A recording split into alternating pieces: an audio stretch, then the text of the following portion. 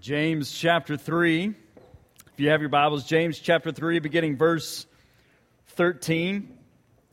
And if you're wondering what the theme is, you're seeing all these game kind of things. The theme is twists and turns for VBS for this week. Following Jesus changes the game, and it's based off Psalm 25:4. So if you're wondering what the theme is, that's what the theme is. That's why you see all the games and different things like that, from board games to video games. But James chapter 3, verse 13, we continue our series in James, A Living Faith. And I was in seminary at Southwestern in Fort Worth, and I was in this New Testament Greek class. Now, if you didn't know this, the Old Testament was written in Hebrew. The New Testament was written in Greek, and there's some Aramaic in there throughout, but mostly Hebrew Old Testament, Greek the New Testament. And so here I was in this New Testament Greek class in seminary, and because I procrastinated long enough in my enrollment for that semester, I was stuck with Dr. Bateman as my professor for New Testament Greek. Nobody wanted Dr. Bateman. Everybody on campus knew you did not want Dr. Bateman. And so all the other professors, their classes were already filled. And the reason nobody wanted Dr. Bateman was because he was difficult. He was hard. And he would push you. And he would challenge you. And he would take you through the fire of Greek, so to speak, so that you would have a full cup of wisdom and understanding when it came to the Greek language of the New Testament. And how challenging he was became very obvious during our first exam, our first test. Now, at this point, I knew Greek. I'd already taken 2 semesters of it, elementary Greek 1 and 2. I'd spent all summer before this only on Greek. Flashcards, studying the language. That's all I did that summer. I knew Greek. I had experience with the language. And so going into this first exam, I was feeling very confident that I had wisdom and understanding when it came to this language. But all of that changed after that first exam, after that first test. We get to the test day, and it was a timed test. Now, I didn't think anything about that because I had taken time tests before and had no problem with the time issue. And so this test was timed, and was timed in such a way, come to find out afterwards, that you had to know it so well that you could answer every question without even thinking.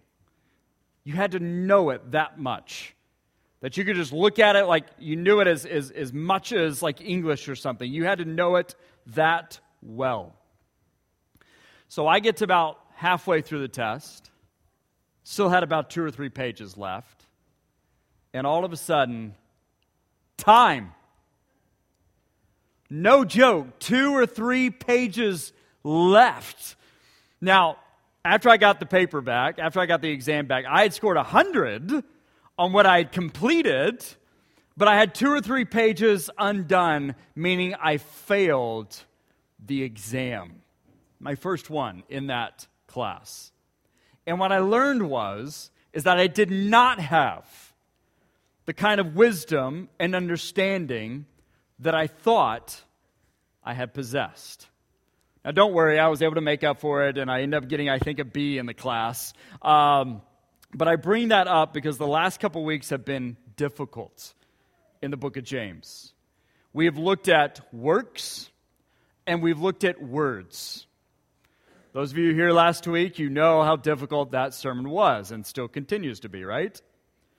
Strong commands, strong language from James. But in a way, James is like Dr. Bateman in New Testament Greek. He has put our works and our words through a test. He's pushed us. He's challenged us. He's taken our works and our words through the fire, if you will. Why? So as to reveal our true wisdom. So as to reveal our true wisdom and understanding. Because as we're going to see today, there are 2 kinds of wisdom. And which wisdom that you possess is going to be revealed by or through your works and your words. And God will put them to the test to reveal what kind of wisdom you really have. So look at James chapter 3, verse 13. And this is how James starts. He says, "Who is wise and understanding among you? Let them show it."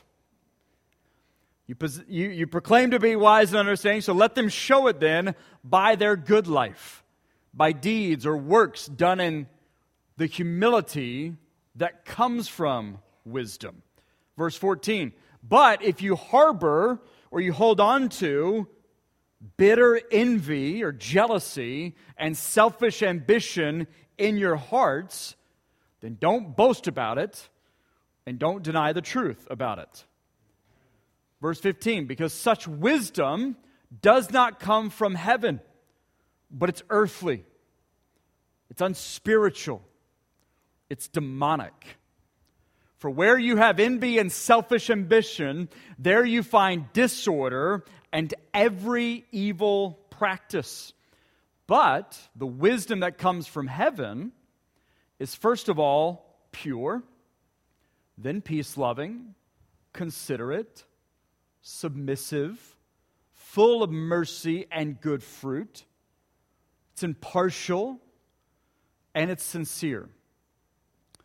Peacemakers who sow in peace will reap a harvest of righteousness." So James presents a revelation, and it's birthed out of this question right here.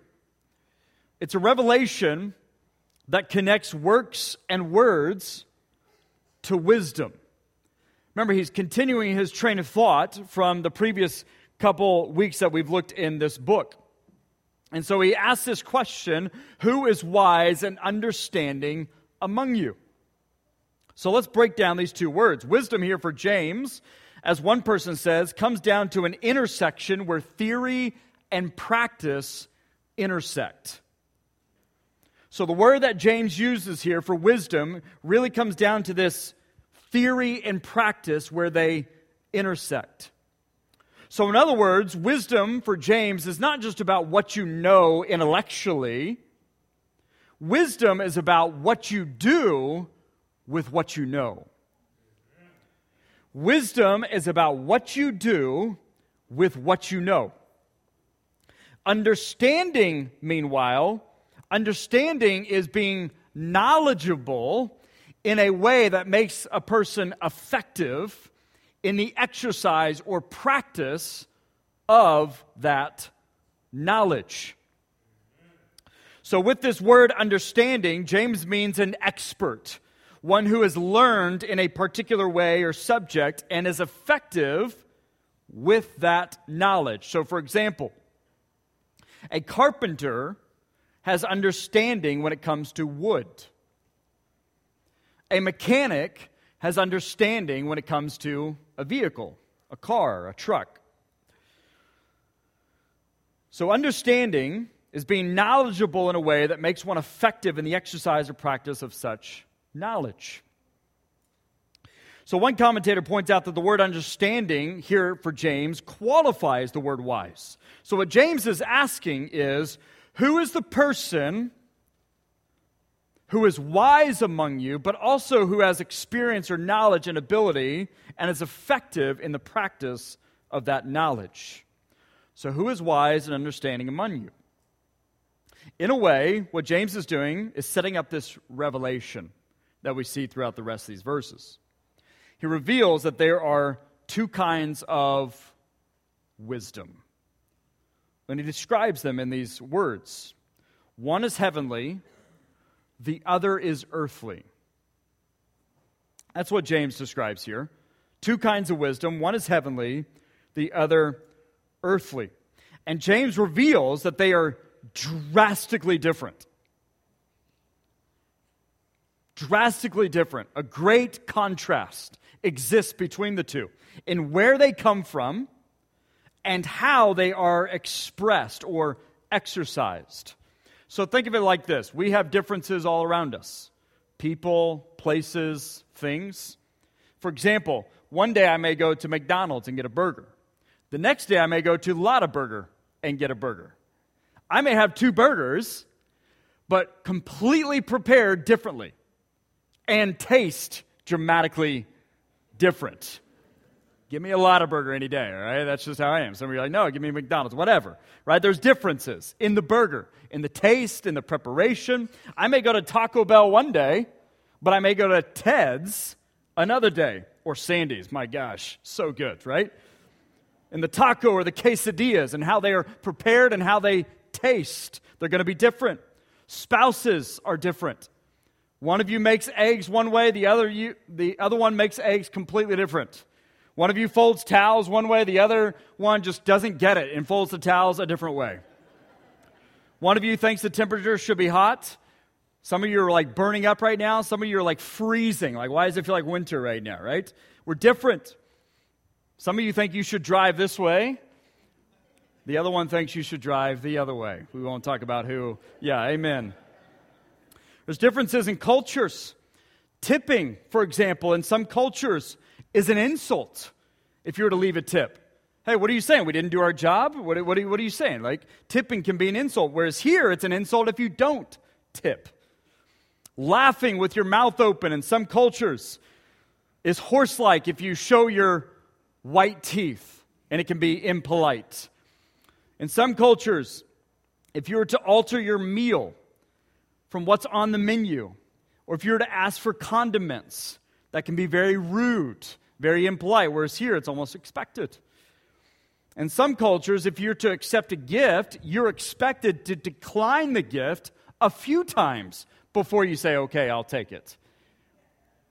In some cultures, if you were to finish off your meal, wipe that plate clean, they would think, oh my goodness, we didn't feed them enough. Give them some more, right?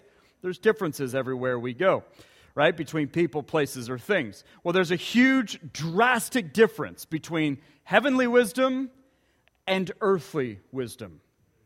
Where they come from and in how they are expressed.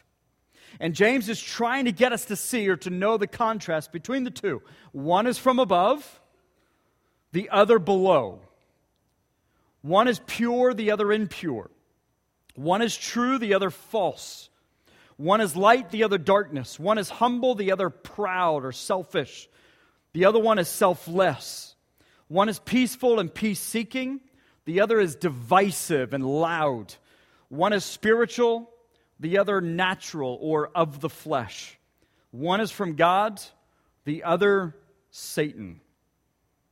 And not only does James want us to see or to know the contrast between the two, but also that what kind of wisdom and understanding we possess is revealed by or through our works and our words. What we've been talking about these last couple of weeks. So heavenly wisdom is apparent through works and words that are pure, peace-loving, considerate, humble, submissive, full of mercy, good fruit, impartial, sincere. Example of heavenly wisdom obviously comes from Jesus himself, and Paul describes this heavenly wisdom in Philippians 2. We've looked at this passage many times, but Paul says, listen, be like-minded. Have the same love among yourselves. Be one in spirit and of one mind. Be united. Do nothing out of selfish ambition. That's earthly wisdom. Do nothing out of selfish ambition or vain conceit. Rather, in humility, he says, value others above yourselves. Don't look to your own interest, but each of you to the interest of others also. And in your relationships with each other, have the same mindset as Jesus Christ, who obviously is heavenly wisdom, who being in the very nature God did not consider equality with God something to be used to his own advantage, Paul says. Rather, he made himself nothing by taking the very nature of a servant, being made in human likeness. And being found in appearance as a man, he humbled himself by becoming obedient to death, even death on a cross. So he was submissive to the Father for the benefit of others. That's heavenly wisdom. It's humble, it's pure, it seeks peace at all cost, it's selfless, it's true, it celebrates with the truth, it seeks the truth via works and words. Via words and works. Earthly wisdom, on the other hand, is apparent through works and words that are all about jealousy, rivalry, this bitter envy, he says, that some of us are harboring in our hearts. Earthly wisdom is apparent through works and words that are very boastful and proud, full of falsehood, disorder, selfish ambition, and again, bitter jealousy. Let me paint it to you like this. There's a famous old story. Some people debate its truth or not, whether it's fictional or nonfiction. But it's an old story about the ancient way to catch a monkey in southern India. And what they would do is they would place a banana inside a hollowed out coconut. Some stories say rice is what they would put in there. But some would say a banana. They would put a banana in a hollowed out coconut, and that coconut would be chained to a stake. So what would happen is the monkey would approach this and kind of investigate and then stick his little hand in the hole and grab hold of the banana. But when his hand is in a fist like that, he couldn't pull it out of the hole. But he also couldn't let go of the banana. And so there he would try with all his might, jumping up and down, clawing at the thing, gnashing his teeth, squealing as monkeys will do, trying to get that fist out of that hole, grasping hold of the banana. But as the hunter approaches, he still doesn't have it out because he can't get it out, and he still refuses to let go of the banana. Thus, the monkey is suddenly trapped and imprisoned, chasing the promise of fruit that he can never possess. That's the picture of earthly wisdom. And it's an example of our current culture. People grasping and clawing and squealing and gnashing their teeth, trying to get what's mine. Mine, mine, mine. At whatever cost, get out of my way. I want it, I want it, I need it, I need it. It's mine. Though in the end, it leaves them trapped and imprisoned, chasing the promise of fruit that they can never possess. And this earthly wisdom, it shuts out God. It limits its scope on things of this earth. It doesn't look above.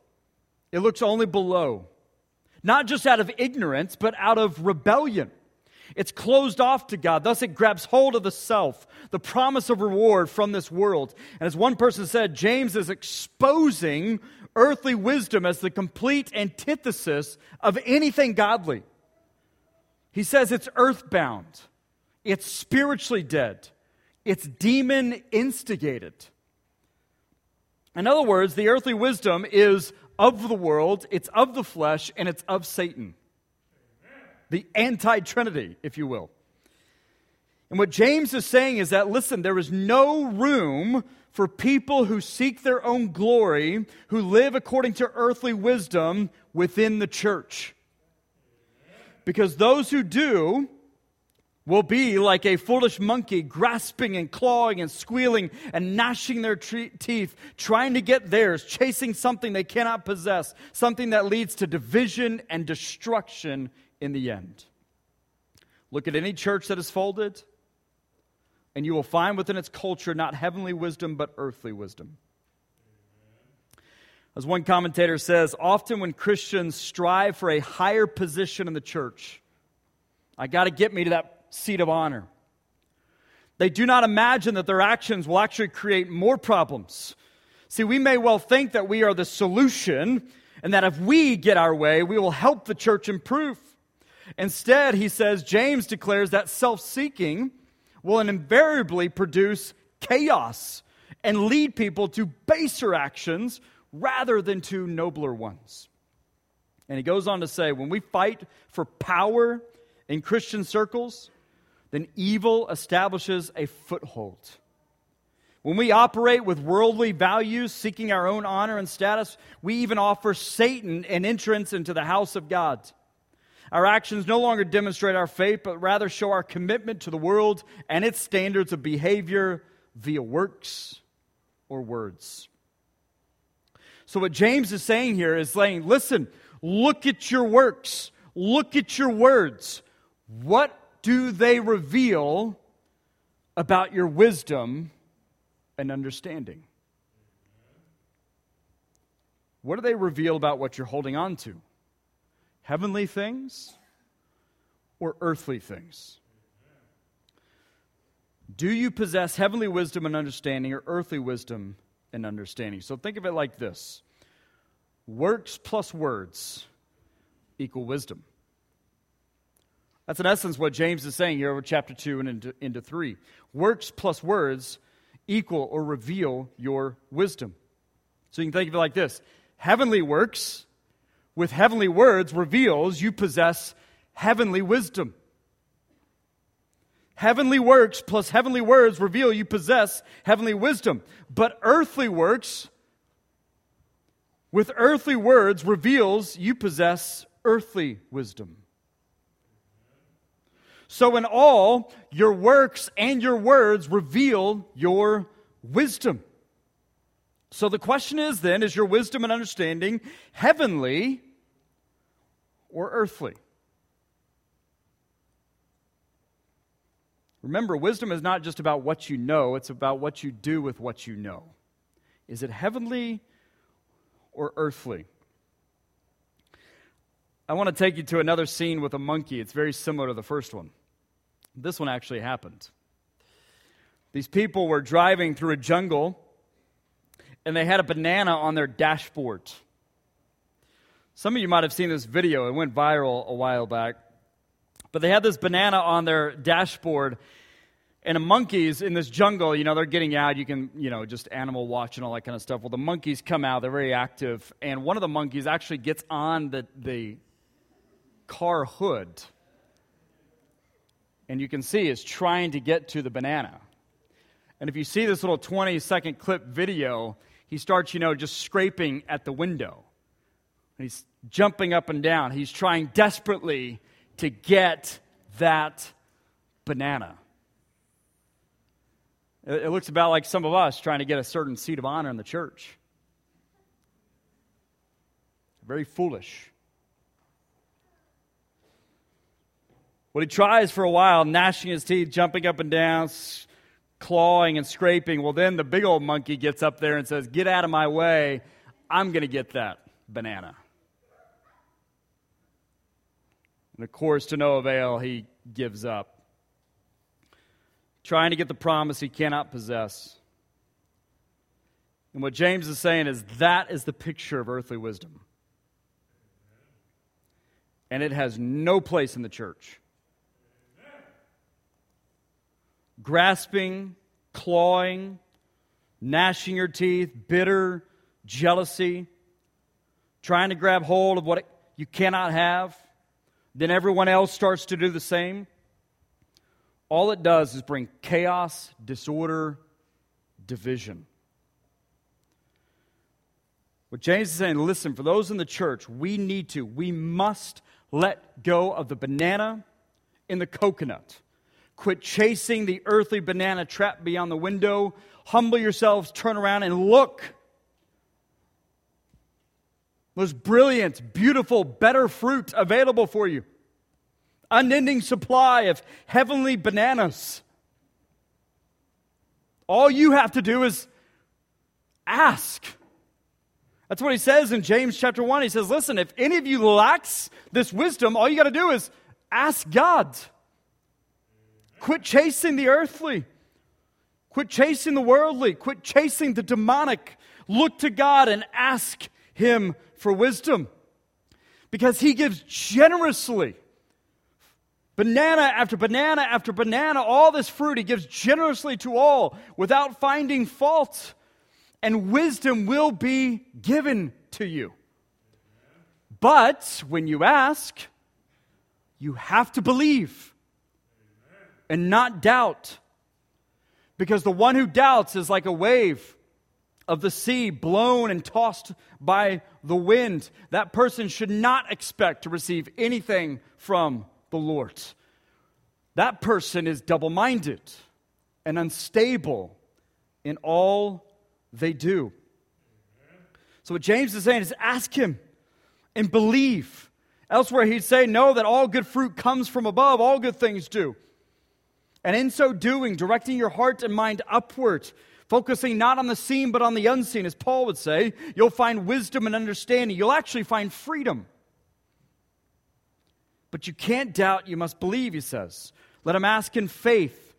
You can't be double-minded. You say, well, how is one double-minded? How does one doubt? Well, think of students. Let's go back to that exam picture. Think of students praying the night before for an exam. Maybe it's a final. Maybe it's a midterm. And they're praying, Lord, help me to do well on this exam. Help me to get through this exam. And then after they get done praying, they go and play video games all night. Some college students do this quite often. They pray to pass, but they plan to fail. That's being double-minded. It's like us praying for the lost, but never sharing our faith. That's being double-minded. It's praying for one thing, doing another. James is saying, ask for wisdom, pray for it, fear God. That's the beginning of wisdom and knowledge. But you also need to obey him. Live for him. Live your faith. Be single-minded. Pray, then do. As A.W. Tozer said, listen, the Bible recognizes no faith that does not lead to obedience. Nor does it recognize any obedience that does not spring from faith. The two are opposite sides of the same coin. He says, man, just ask me. I'll give you all these bananas, if you will. All this wisdom and understanding. But you got to ask and you got to be single-minded. So overall, James reveals that there are two kinds of wisdom. Two kinds of wisdom. The question is will we seek and ask for heavenly wisdom and then live heavenly wisdom? We must let go of whatever that earthly banana is. Whatever it is you're clawing for, it only enslaves you. It only keeps you trapped. It only keeps you forever searching and wanting. It only brings disorder and division and chaos. We are no longer of this world. What James is saying in all of this is we are to live and speak differently. There should be a contrast between us and the world, because there is a contrast between earthly and heavenly wisdom. By your works and words, we should demonstrate heavenly rather than earthly wisdom. The question is, if God puts your works and your words to the test, what do they really reveal about your wisdom? Is it heavenly or earthly? So with heads bowed, eyes closed, I'm going to invite the team forward. We're going to have a time of invitation. And for some of us during this time, it's just a time to pray. Maybe we've been clinging to things that are earthly, that are of the flesh, that are of the world, clinging, clawing for them. And God's saying, you need to let go. The hunter is coming. He's like a lion prowling around looking for someone to devour. You got to let go. You will be in prison with whatever it is you're holding on to. And he's telling us and calling us to look upward. So don't you realize I have unending amounts. I give generously. All the fruit you could ever want. But you got to ask. You got to seek me wholeheartedly. You got to be single-minded. As Jesus says, those who love me, obey me. It's faith and obedience. It's obedience and faith. For some of us, it's just sitting before God and say, God, what wisdom do I really possess? If you were to put my works and my words to the test, what do they really reveal about where I'm at? Do I possess heavenly wisdom or earthly wisdom? Your prayer is just, Lord, give me heavenly wisdom. For others of us, it's just praying for this week, VPS and Panama, and just for the gospel to go forth. For others of us, we need to follow through in baptism. We've given our lives to Jesus, but we never followed through in baptism. For others of us, maybe it's church membership. We've been praying about it. Whatever the Lord is leading you to do right now, that invitation is open. Even as I pray, if you need to come down, you can start coming. Even as I pray, Father, we thank you. We love you. And I pray that in each one of us, by our works and our words, that we would demonstrate heavenly wisdom. As James says, who is wise and understanding among us, let that person show it, demonstrate it. And Lord, I pray that what is demonstrated is not earthly wisdom. That's of the world, that's of the flesh, that's of Satan. That leaves us imprisoned. That leaves us divisive. That leaves us harboring bitter jealousy and envy, selfish ambition. Father, help us to let go of the fruit of this earth, to quit storing up treasures for ourselves here on earth, but instead let us store up treasures in heaven. Let us look to you wholeheartedly, single-minded. Father, whatever it is you're leading us to do in this moment, help us to be obedient in that calling and conviction. In Jesus' name I pray. Amen. I ask that y'all stand with us as we sing. You come if you need to.